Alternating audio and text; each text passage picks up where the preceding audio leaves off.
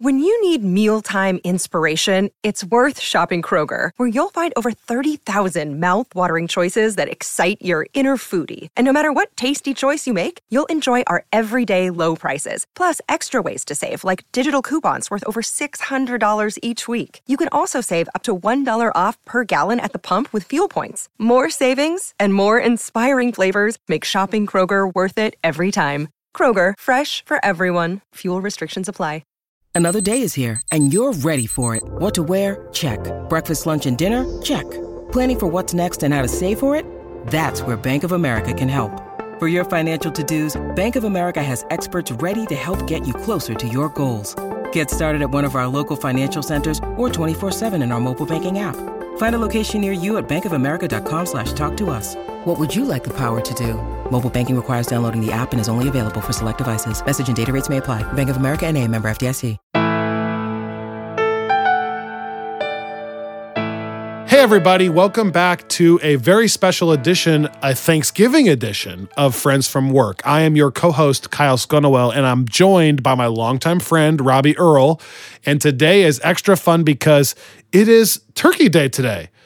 Hey, happy Thanksgiving. Thank you. Happy Thanksgiving to you and yours. I love Thanksgiving. I have always, you know how I like lists and I like saying extreme statements? I have always thought that Thanksgiving is the most underrated holiday. For me personally, I love Thanksgiving so much. I get good food that I love. I'm a big turkey guy. I love turkey, barbecue, etc.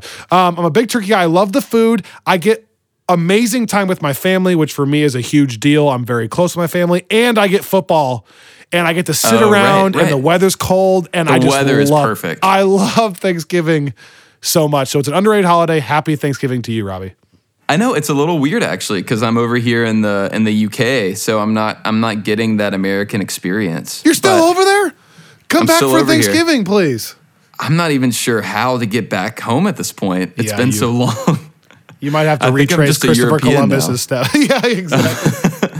But I do think, I think you're right. I think Thanksgiving is maybe the most underrated holiday. I also think that New Year's Day is the most overrated holiday. Oh my goodness, I agree. We have not talked about this either until now. That's true. Totally agree. Okay, what else is underrated? The one thing we haven't talked about yet. I like 4th of July too, by the way. I like hot dogs and like sitting outside. Yeah. Okay. Yeah, New Year's, so overrated. I also this is it's a weird thing to like, but I really love dressing in cranberry sauce. Like it feels strange to say that, but I'm like really into it. Do you combine all of your food items and eat them together, or are you a separated on the plate kind of guy? A little, generally, I'm a separate on the plate kind of guy. I do combine the cranberry sauce and the dressing, but everything else stays separate. No, see, I'm like mashed potatoes, turkey, corn, gravy, all in the same bite. Oh, wow. Yeah, you're a madman. Yeah, I'm a crazy person. But today, Robbie, we wanted to take a little bit of a different approach in sharing a special Thanksgiving episode of Friends from Work. That's right. What are we thankful for in the MCU? So I think this could be kind of fun. Robbie and I, again, have not shared what we are thankful for in the MCU, so we both have 5 things that we are just loving right now in the MCU. Yeah, and I haven't heard yours yet, Kyle, so I'm really curious to see what it is that you're really holding dear to your heart these days. No doubt. I don't even know the approach you're taking with this, if it's funny or if it's real or whatever. So I'll just start with one of mine, okay? All right. I am thankful. You got to say it like real polite, okay? Because it's Thanksgiving. All right. Okay. Like we're holding hands around the table? Yes. I am so thankful that they eventually show us the individual powers of each Infinity Stone. Oh, that's such a Kyle thing to say. I love that. I like, though, the idea that each stone actually has an ability versus they're all just powerful. And I feel like when they first started, there was a lot more talk about how all the stones are just powerful of, ultimate power, totally. like the reality stone. But then I like that eventually we get to see each one have an ability. Doctor Strange with a time stone, and you can actually pause time and reverse time. And the reality stone, alter reality, right? It's cool. Power stone is just super powerful. Space stone, it's how you get around. I love it. And the mind stone, you can take over people's minds. So I am thankful today that they show us the power of these Infinity Stones. I'm thankful for that too. What are you thankful for? I am thankful that Tony Stark is not played by Tom Cruise. I am too. Hold on. I love Tom Cruise, by the way. I love Tom Cruise, and I'm a huge Tom Cruise fan. I'm like a massive Tom Cruise fan. I think he's maybe the best actor of our generation, as far as he's been in the most movies that are unbelievable. Okay. But I see what you're saying. That's a bold statement that you just made. I'm just processing that. Okay, hold on. Let's talk about this.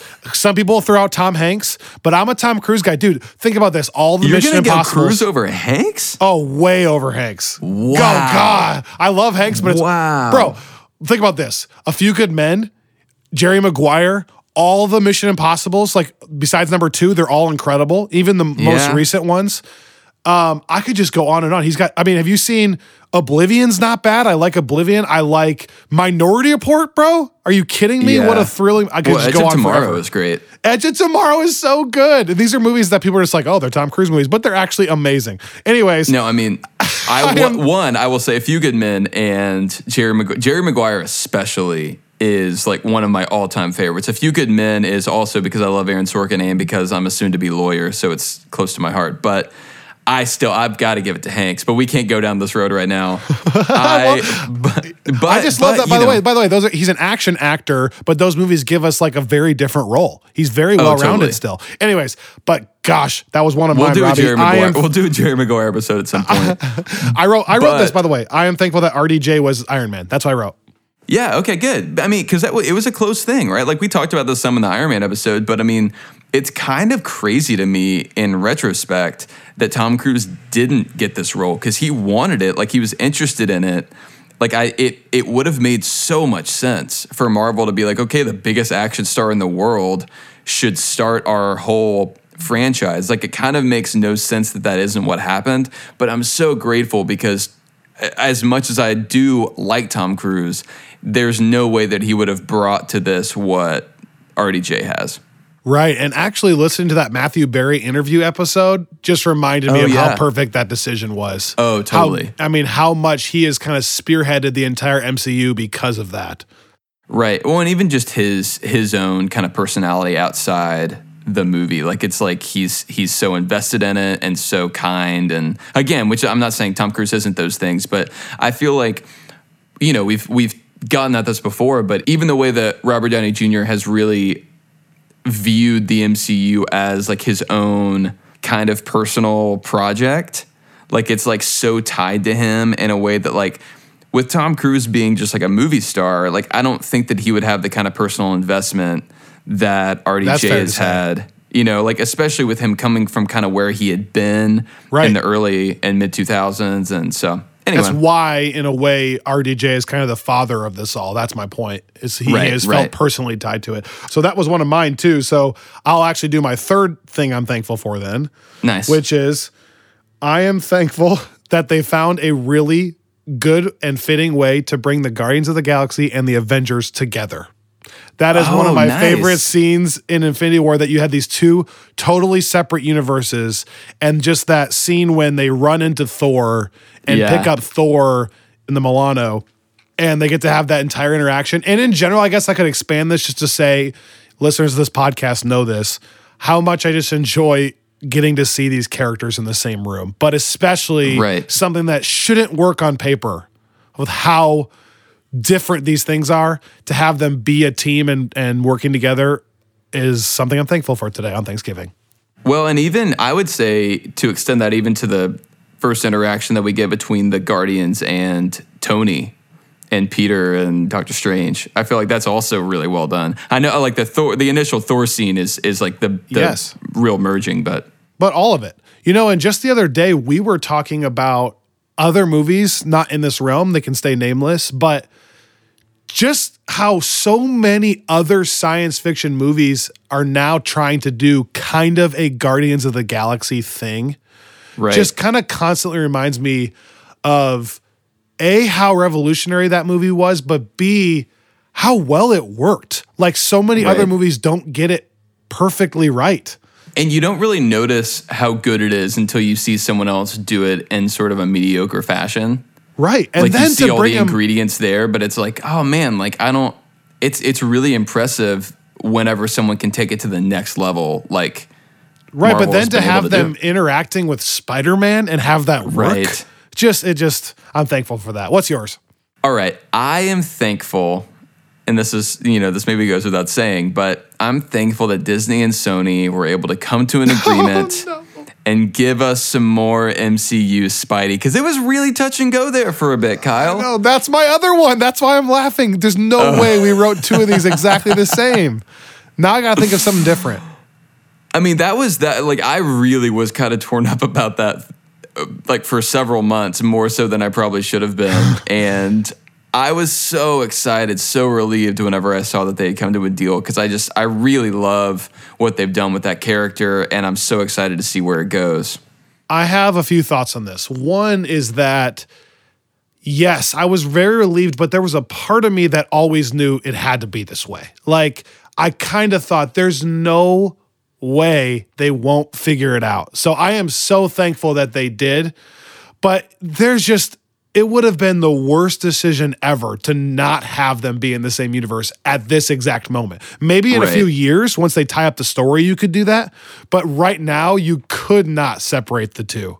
So it wasn't as shocking because I'm like, there's no way. But yes, I wrote that down as one of mine. I am so thankful they worked it out. And I'm thankful, by the way. Tom Holland. Yes. Oh my gosh, Robbie, we're so on the same wavelength. I was just going to say, I'm so thankful that we have an actor that plays Spider-Man that cares so much that he would be a part of this. Right. Like, I think he was, if you watch interviews with him, he was genuinely bummed when he was starting to think this isn't going to work. Yeah, I mean, well, and the fact that he tracked down Bob Iger's personal number, I know that Tom Holland's a big deal actor, but that's still kind of crazy, right? To call the head of Disney on his personal cell, that's not I think even being even a bigger deal actor than Tom Holland, I think that's still a pretty ballsy move. No doubt. Okay, so then my next one, which might be my last one since you stole two of mine already. I am just so thankful that the Russo brothers came on board and that they came on board when they did. You know, I have a preference towards the way they make films. Sure. And I just sit back and I think to myself, I'm so grateful that Marvel took a chance on these guys when they did with Winter Soldier and decided after Winter Soldier, these are going to be the guys to do the three most impactful movies we have left with Civil War, Infinity War, and Endgame. I feel like that was a bold thing to do because at the time they had tons of different directors, probably throwing their hat in the ring. But Marvel made the correct decision with them. I just got to a point where I implicitly trusted all their decisions. It didn't have to be that way. It could have been somebody else that I just didn't like, and I would have had this weird feeling about how the whole thing wrapped up. You know what I mean? Right. So I'm so thankful that they were put in charge and that it just worked out. Yeah, I mean, I think that I am also thankful for that. I think that's very fair to say. I'll always be curious to see how Joss Whedon would have finished it out, but I feel so grateful for the way the Russo brothers did, because I can't imagine it being any better than what we got. Well, and I don't mean that as any disrespect to Joss Whedon at all. I really appreciate what he did with the first two Avengers. But for me, stylistically, the Russo brothers made 4 of my top, 8 favorite movies. So. Oh, yeah. Well, I am thankful that Marvel took its time. And let me explain that. I was just thinking back on this. They took 4 years to make 5 movies before we ever got the Avengers. They took 11 years to make 21 movies before we ever got Avengers Endgame. And I'm so grateful for that because they really, they gave us time and they gave us, just the sheer amount of films necessary for us to be invested in this story, invested in these characters in a way that would ultimately pay off. And it really did pay off. But it's talking about what other franchises have done, the way that other studios have kind of tried to approach the shared universe thing, it is not easy to do. And I think there's always a temptation to rush to the kind of money-making thing. And there's a world in which Marvel would have just said, okay, all of our greatest characters, all of our best IP has been loaned out to other studios. Let's just do this Hail Mary of all the characters we have in this one big Avengers movie and just gone straight for that and not even gone for the Iron Man film, right? that's not crazy to imagine happening. But I love that they were like, no, we're going to take our time and movie by movie, bit by bit, block by block, build this thing. And then to even continue that, like to get to Avengers and say, then we're going to even stretch it out more and build across, over a decade to culminate in this finale that is the most epic movie that has ever been released by pretty much any standard. I just think I think that takes a lot of patience to do it the way that Kevin Feige and Marvel did. That's a really good point. I have not really sat back and thought about that a lot, but you are very right. There's something else about when you space these movies out. As fans, we want movies right now, more and more and more and more. And like Stranger Things on Netflix has changed that, how you can now just binge an entire show in one night if you wanted to. There's something fun about the anticipation that naturally gets built up when you have to wait. Yeah. And so that's a good point. I am thankful for that. Yeah. Because not only have these characters grown in the movie, but you as a human being can look back and say, you've grown over 15 years with these characters, Right. As cheesy as that sounds, I do appreciate that.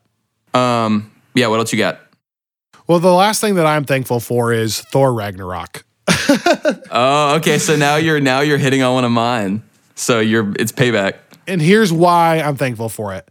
Because I never liked Thor 1 and 2. And there was so much about that character that I just didn't care for at all.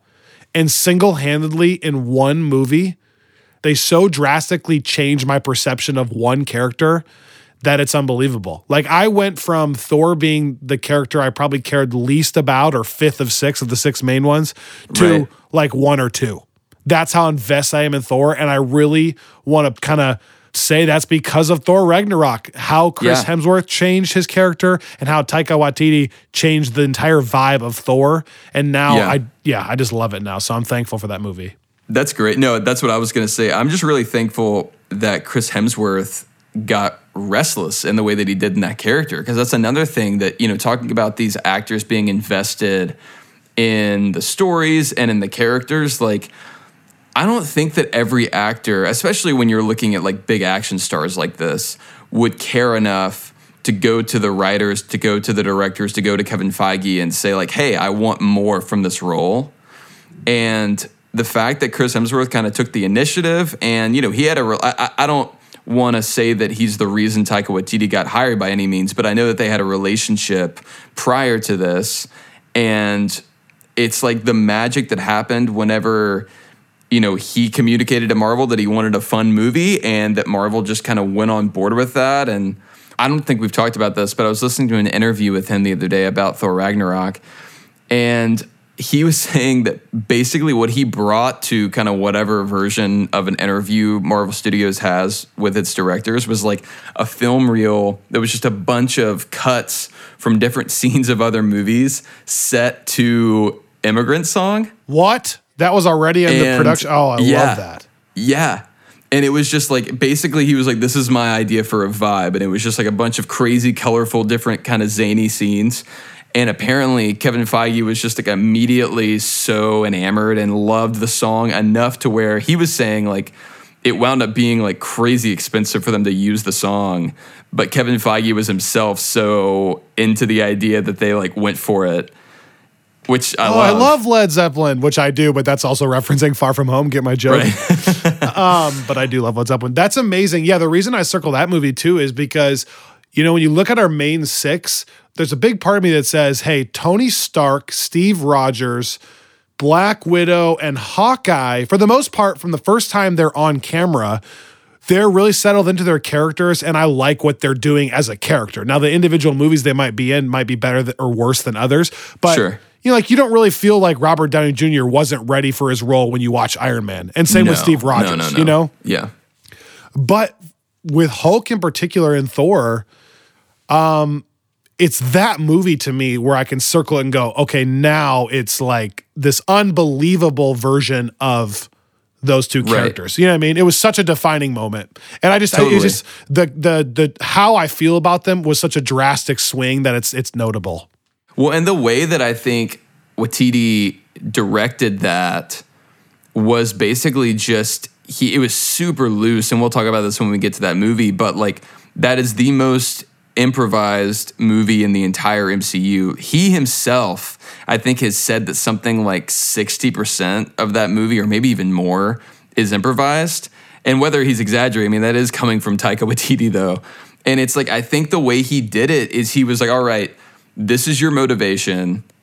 Just like go play, like say whatever you think that character would say. Like they had like a super, super minimal script, but he really wanted those characters to kind of, or those actors to discover who those characters were.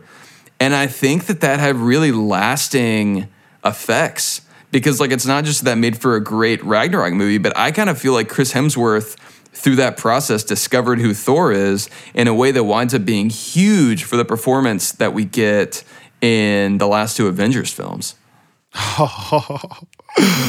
No doubt, which I just got chills thinking about how much I love it. Like, yeah, you get two extreme versions of Thor in Infinity War and Endgame, but yes, it's a carryover still from this movie, not from the, earlier ones.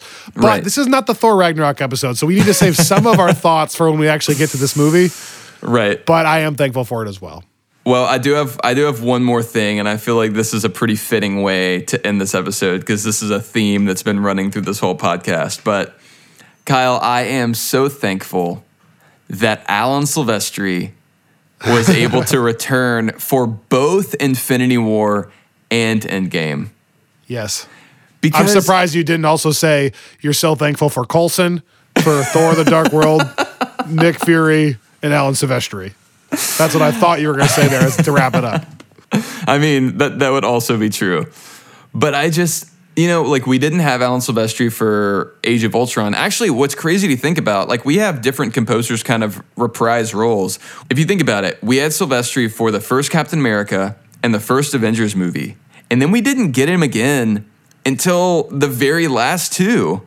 So it's like, it's not like he was in the MCU at any time in between that, like some of these other composers were. So it's totally believable that he wouldn't have come back, that we would have had maybe Brian Tyler or Danny Elfman that did Age of Ultron come back for the final one.